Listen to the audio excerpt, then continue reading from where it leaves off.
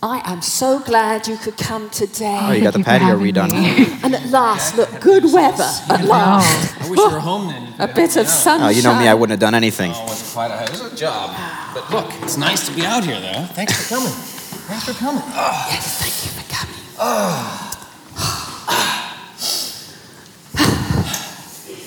Hey, our pastor gave a message this morning about creation care.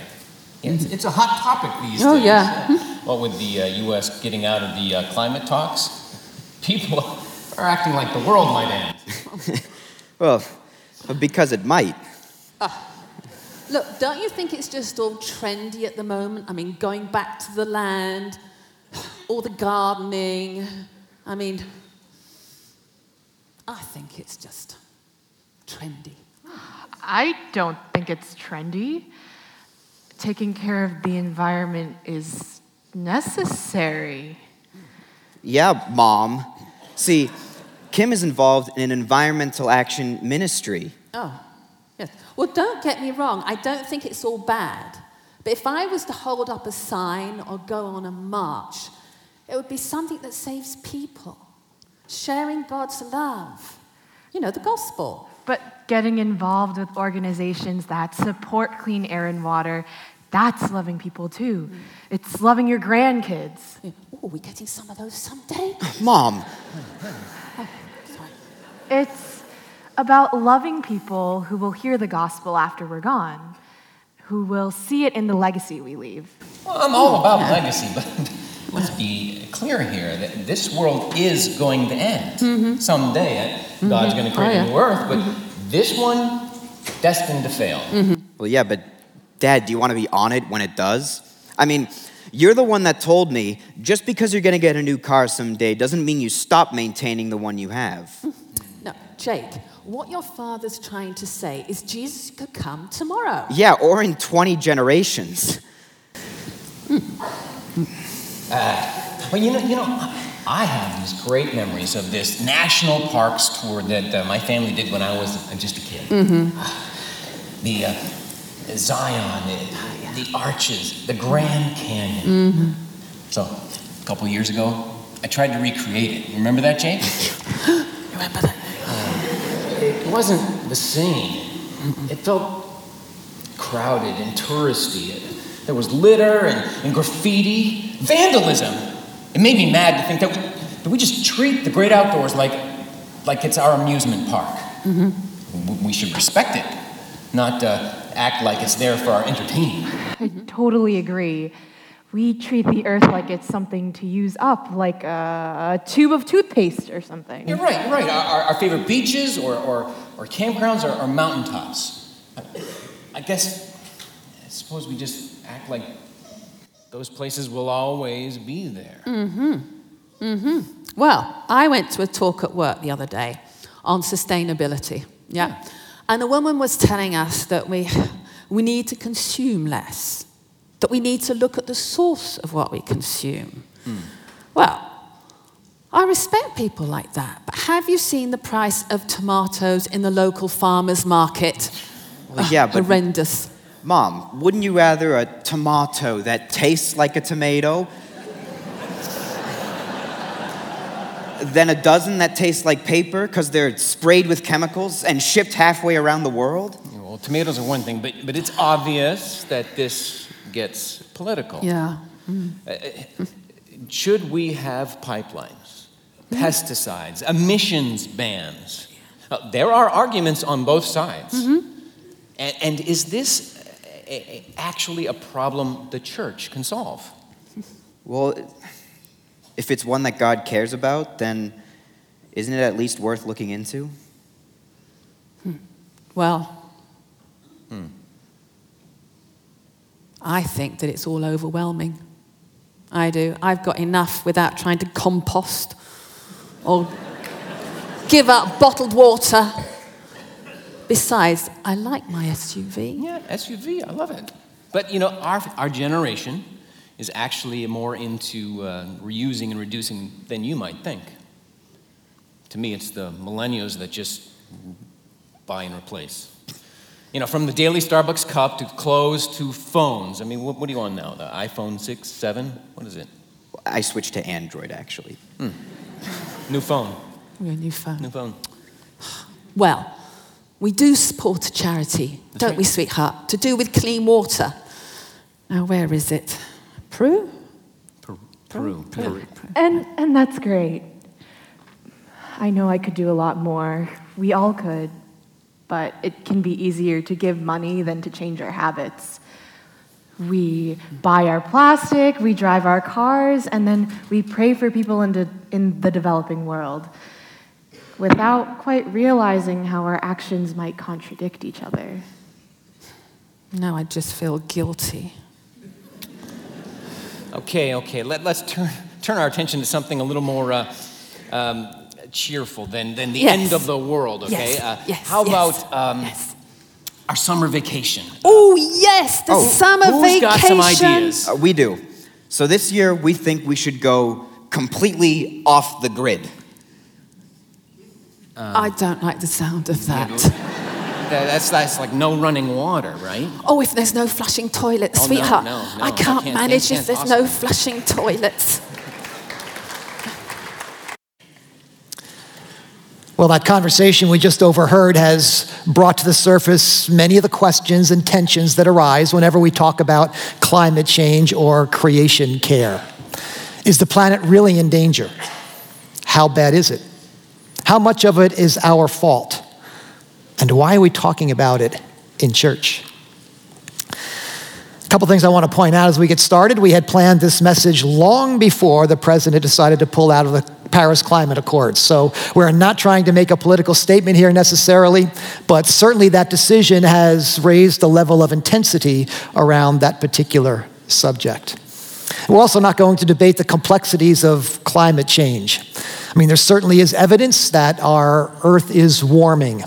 2016 has been the warmest year in Earth's history for the third year in a row. The warmest year since the end of the last ice age 11,000 years ago, scientists are telling us. We know that the ice caps are shrinking. We know the ocean levels are rising. We know that certain plants and animals are endangered or even disappearing. So scientists worldwide are telling us we should be concerned. Some are saying we should be very concerned. But again, we're not going to debate all those complexities. The debate tends to focus around whether this is a temporary phenomenon or a dangerous trend. Is it a naturally occurring event, or is it something human beings has caused? So we'll set those debates aside for a moment, because however you may feel about climate change, the Bible has a lot to say about the earth and our relationship with it. And if the planet is in danger, that only raises the urgency with which we understand our role in this world as human beings, and in particular, as Christ followers. So for several weeks now, we have been thinking about what it means for our life with God to be good for the world. And so we've talked about being good for our hearts and our homes and our neighbors, and next week we'll talk about the nations. So those are very obviously venues in which we want to be living out our mission, going and doing in Jesus' name. But what's the earth got to do with it? I mean, our mission is to people, right? There are lots of organizations out there that are saving the whales and saving the rainforests. Aren't we about saving men and women and boys and girls? Aren't there more important things we could be talking about on a Sunday in church? Is this just a trendy topic? Or is it something that God would truly have us engaged with? However you may feel about the whole thing, I think we've raised enough questions here to take a further look at what the Bible has to say about the earth and our responsibilities to it. And I don't mind telling you, I had a great time this week digging into some passages and taking a fresh look at things that I hadn't fully appreciated even in the many, many times I've studied these passages. It's not often after 30-some years of preaching you get to say, I've never preached on this before. But that's kind of the case here today. And as it turns out, that's not a good thing. So let's go to Genesis chapter 1, the beginning of the beginning. In the beginning, God created the heavens and the earth. Now the earth was formless and empty. Darkness was over the surface of the deep, and the Spirit of God was hovering over the waters. So the Bible begins with the creation of the natural world. Remember now, the supernatural world already existed, had always existed. Father, Son, and Holy Spirit existed from all eternity in perfect fellowship and community with one another and with a whole great and varied host of angelic beings. The Bible begins with God deciding of his own will to extend his rule into other new realms and to share his glory with creatures and beings yet to come into existence. The book of Genesis tells us a little bit about how he did that. And God said, "Let there be light," and there was light. God saw that the light was good, and he separated the light from the darkness. And there was evening, and there was morning, the first day. And so it goes through this first chapter of Genesis. God brings a universe into being with a sense of order and design and ever-increasing goodness. Now, it's worth pointing out for a moment, since we're here, that the Genesis account allows for and even supports all three of the views generally held by Christian people about Earth's origins. There are generally three views held by Christian people. The young earth, young creationism, believing that the earth was created in 6 literal days, less than 10,000 years ago. Then there's progressive creation, formerly known as old earth creation. And this is the idea that God created the earth through a combination of natural processes and divine supernatural intervention over a period of many, many millennia. And then evolutionary creation, formerly known as theistic evolution, suggests that God created the earth, but he did so through natural processes that he set in motion. All three of these can be supported by the biblical text. And regardless of which one you hold, Genesis is clear that God brought the entire universe and all of its beings into existence for the increase of his praise and his glory.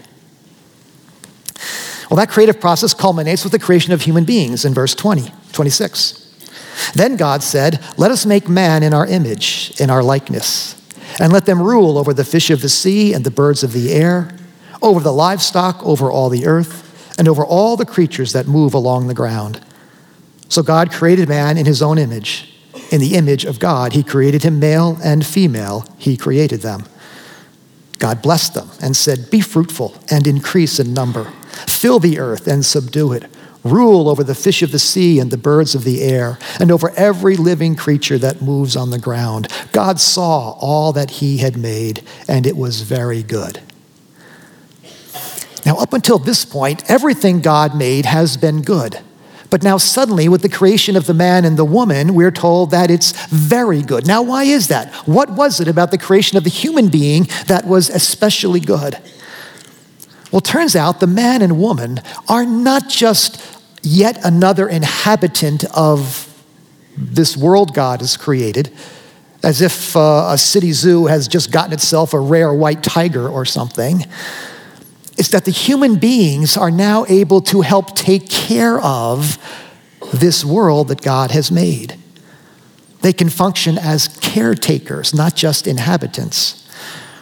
You see, as beautiful as the world is when it's completed on that 6th day, when God's work is done, it's not yet perfect. It's not yet all that it was meant to be. It will be up to the man and the women and their descendants to see to it that the earth realizes its potential, all that God had in mind when he created it. And 2 words are used to describe the role that human beings are to play. They are to subdue the earth and to rule over the earth. Subduing has the idea of bringing order to it, as God has done, brought order to the days and the nights and the land and the sea. And the ruling word has the idea of managing and even caring for something.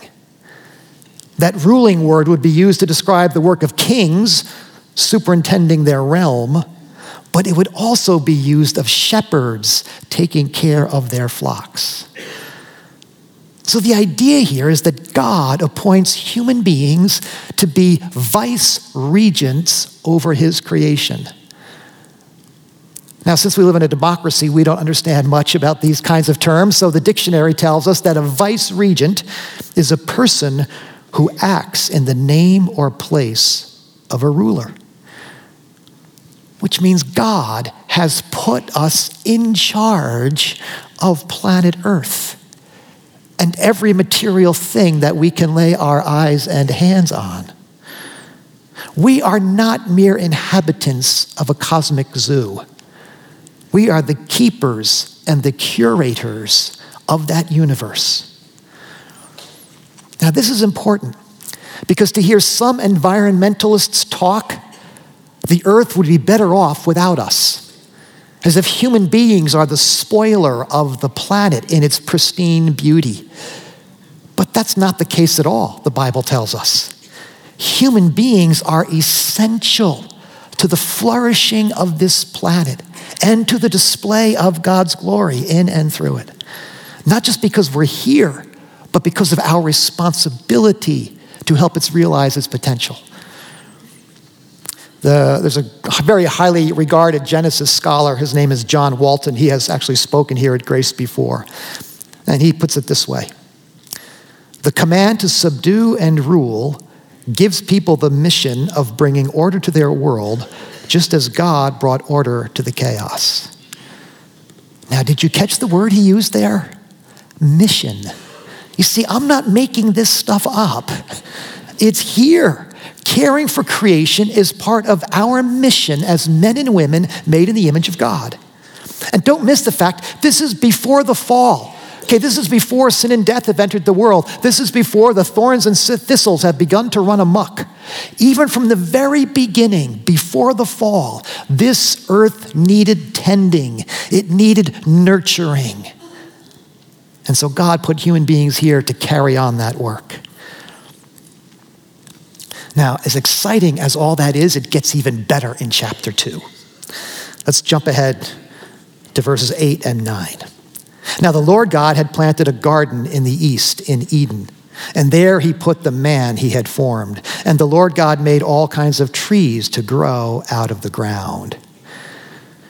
Think about that word garden for a moment. That word garden could also be translated parkland. It's kind of a richer word, which means that we ought not to be thinking of that flower bed or vegetable patch in your backyard. We ought to be thinking of the grounds of Highclere Castle, better known as Downton Abbey. Okay? Think of those spacious grounds. Think of Lady Mary retreating to those woods to sort out her latest romantic disaster, or to counsel with her sisters about the best way to rescue the estate. The garden isn't just a source of food and flowers for the table. It's a refuge. It's a sanctuary. It's a place you go to commune with the beauty of the world, with the people you're with, and yes, even the God who made it all. Walton and other Old Testament scholars point out that the language and movement of Genesis 2 is consistent with the design and the build of a temple and its courtyards, sacred spaces where people would worship and serve and come to know their God. Which begins to help us understand why in Genesis 3 we read how God comes walking in the garden in the cool of the day, looking for the man and woman that he made. And if we read a little further, we find out that Eden was actually just the source of the garden, the water supply from which it would flow. But the garden itself was intended to extend beyond the confines of Eden. Verse 15. A river watering the garden flowed from Eden. From there it separated into 4 headwaters. The Lord God took the man and put him in the Garden of Eden to work it and take care of it. So the man and then the woman are placed in the garden not just to take care of it, not only to enjoy it, but to extend its borders, to expand its capacity, creating even more sacred space in which God could be worshiped and encountered and served. And that phrase, to work it and take care of it, later on in the Old Testament, that's the same language that will describe the work of priests in the temple as they maintain that sacred space, as they facilitate people's encounters with God. You see what this means? The earth isn't just a place for people and plants and animals to live. It's not just a playground for hiking and skiing and sailing and whatever else we want to do. It is a sanctuary where God is to be encountered and worshiped and served and known. And we are the keepers of that space. We are the ministers of that bounty. So yes, this is worth talking about in church. Yes, this is central to our mission as children of God and followers of Christ. So let's bring it together this way. We are good for the world when we enjoy the earth and care for it in relationship with God. We are good for the world when we enjoy the earth and care for it in relationship with God. Now, John Stott once pointed out that human beings tend to make one of two errors when it comes to the natural world. We either idolize it or we tend to exploit it. We idolize it when we worship the sun or moon and stars, when we talk about Mother Nature as if it's a person, a force, a personal force, when we go to the nature for a spiritual sustenance without paying any attention to the God who made it all. We tend to idolize it, or we tend to exploit it. We tend to just take advantage of it, to use it to serve our own interests and purposes.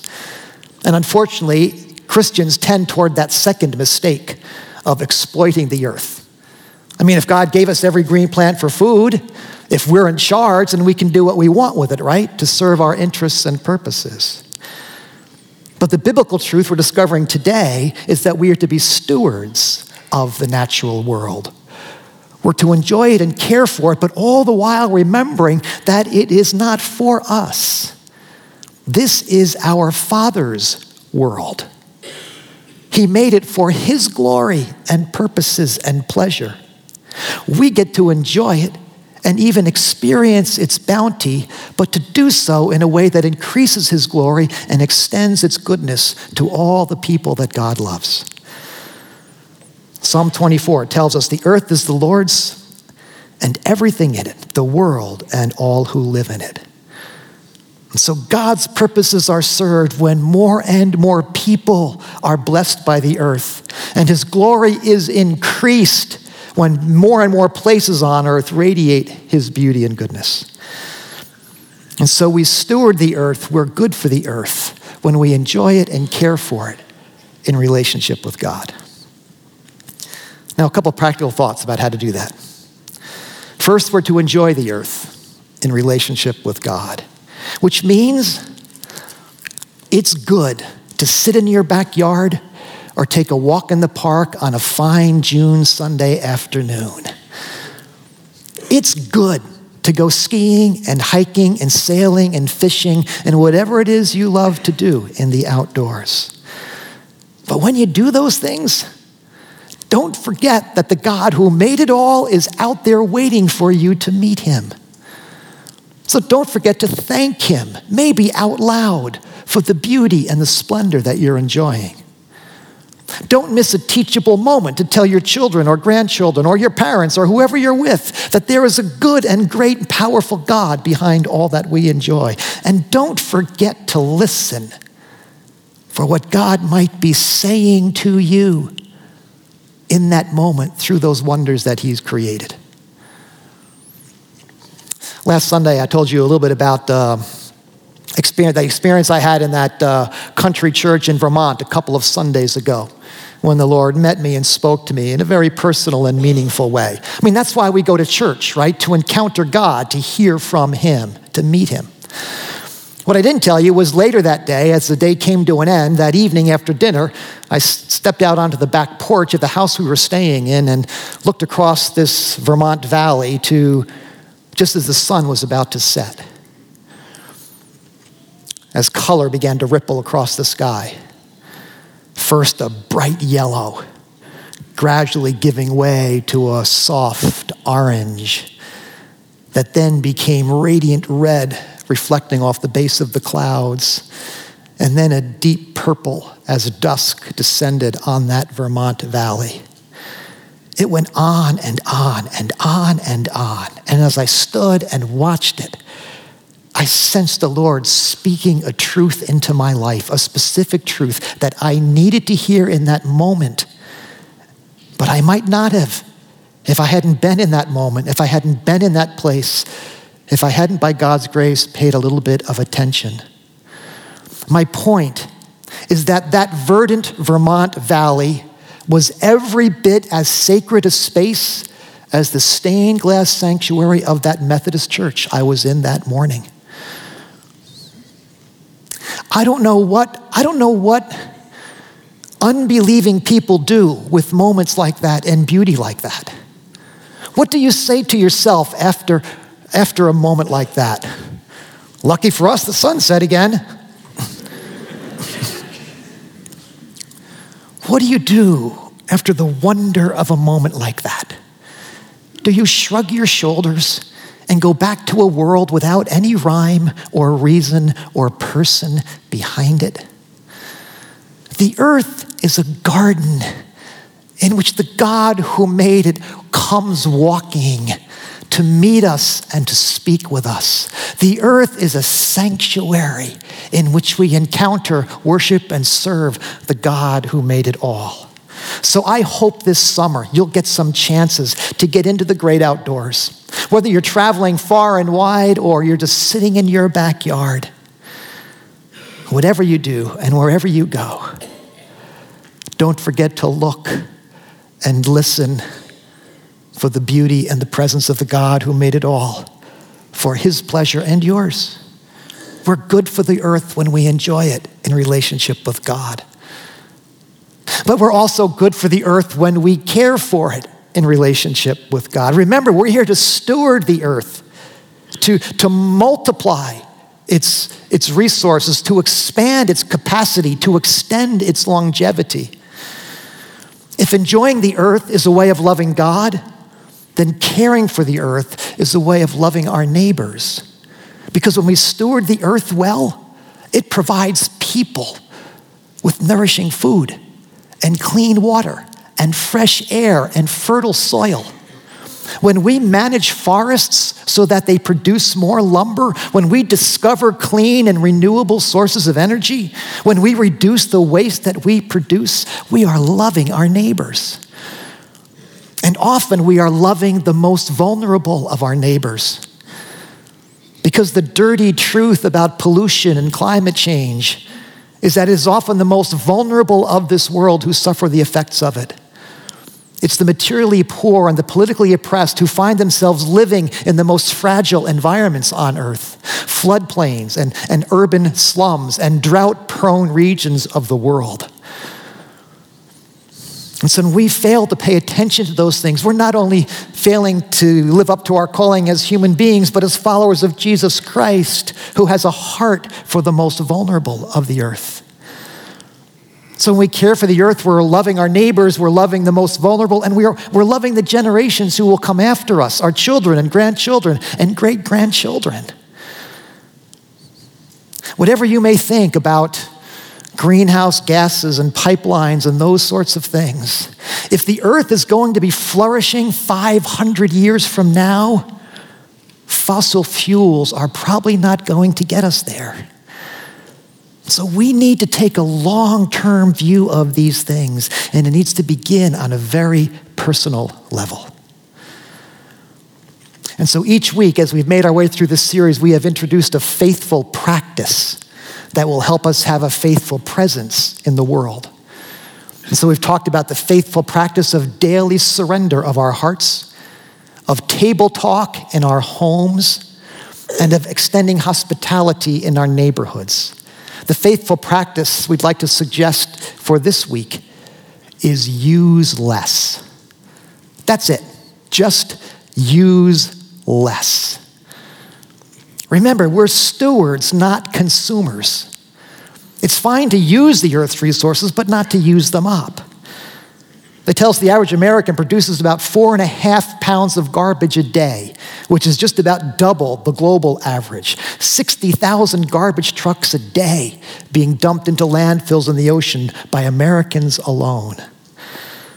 So what if we made it a faithful practice simply to use less? Use less water. When you brush your teeth, when you wash the dishes, when you water the lawn.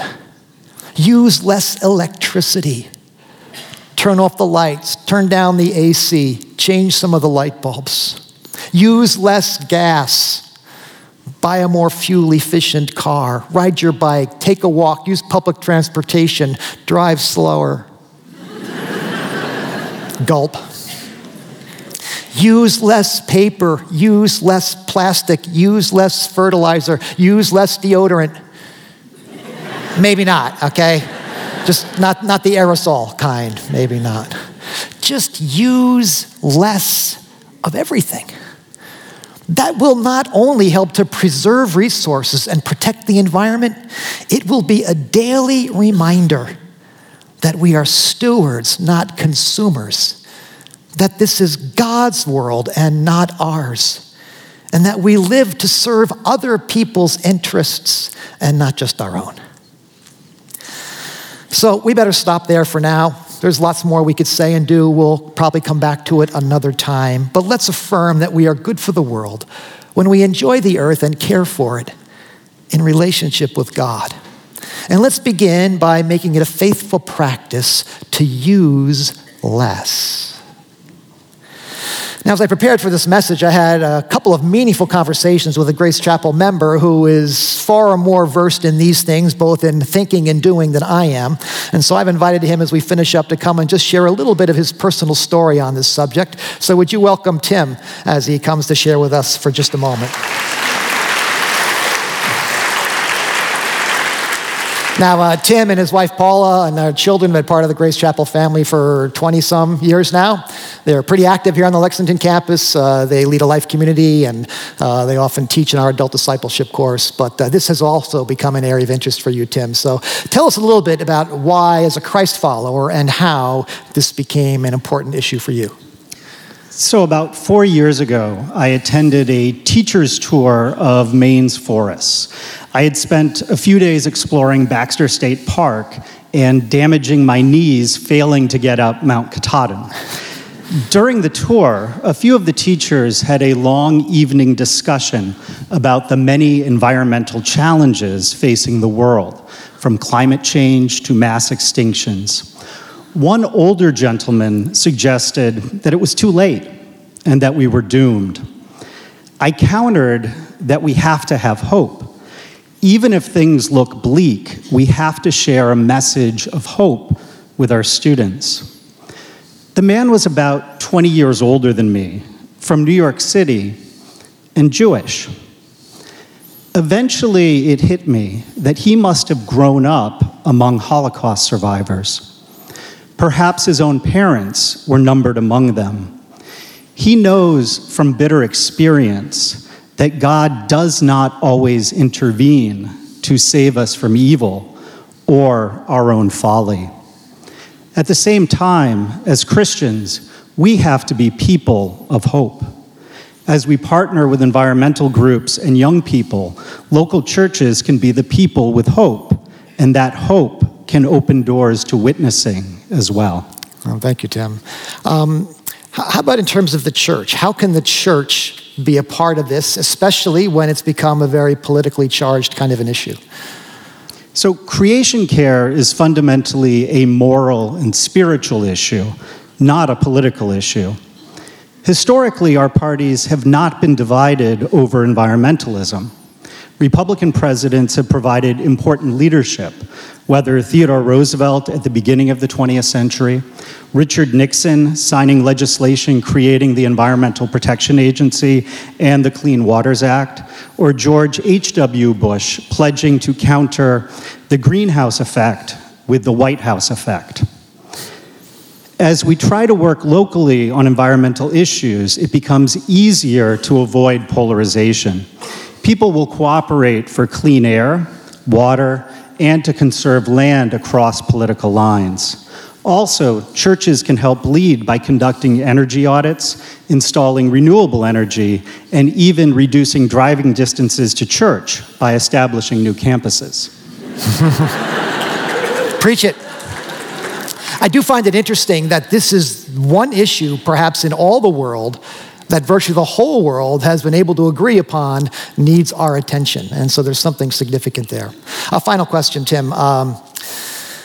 We've been talking a lot this year about finding your go, your personal sense of mission in the world, and it seems like this has kind of become that for you. Tell us how that's happened and what that looks like for you personally. So thank you. This really started with my experiences growing up with my family during the 1970s energy crises. My dad started carpooling to work, turned down the heat in the house, bought more fuel-efficient cars, and started exploring alternative energy sources. Later, he even taught a physics class on energy and the environment at the University of Rochester and built a super insulated passive solar home in southern New Hampshire. Today, I seek to educate my students about principles of sustainability. 10 years ago, my family and I were invited to a family meeting in the Adirondacks to discuss whether we could keep the forest that my grandparents had purchased going into the next generation. My immediate family felt led to begin training to help take over management of the forest.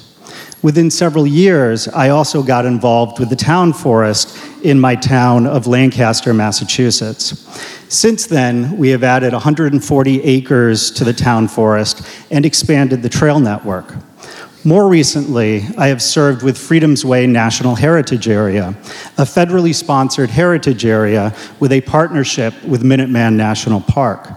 Right now, we are working on developing a new Thoreau Trail that will connect Walden Pond with the top of Mount Wachusett along the path of a walk he took in 1842. The inaugural walk on this new trail will be at the end of June. We hope that the route will become a permanent national historic trail and expand recreational opportunities, as well as help to coordinate towns' land protection efforts, as well as improving wildlife habitat and wildlife corridors. Sounds like that's good for the world. Thank you, Tim. Thank you.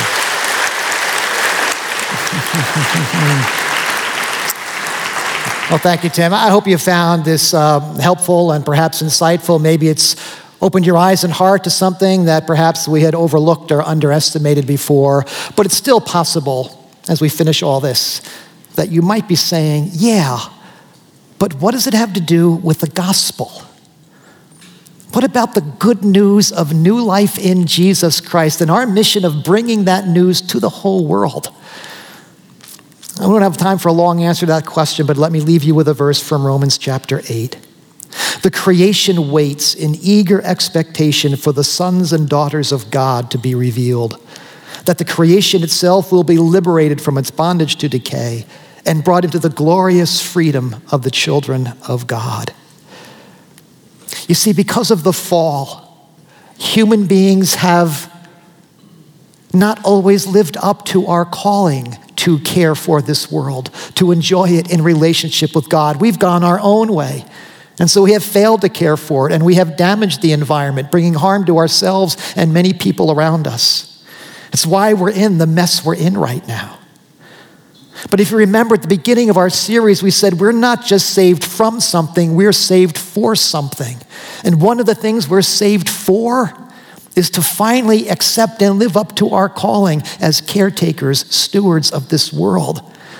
And to do that in partnership and relationship with God, and that relationship comes through faith in Jesus Christ. Because it's not until we're saved from sin and selfishness and short-sightedness that we can begin to save this planet on which we live. So according to the Apostle Paul, the world is waiting. The earth is groaning for the sons and daughters of God to be revealed. for followers of Jesus Christ to step up and fulfill their calling, so that this earth and all its inhabitants will one day become all that they and we were meant to be, to the glory of God. And until that day comes, or when that day comes, and only when that day comes, will Jesus who died be satisfied, and earth and heaven be one. Let's pray.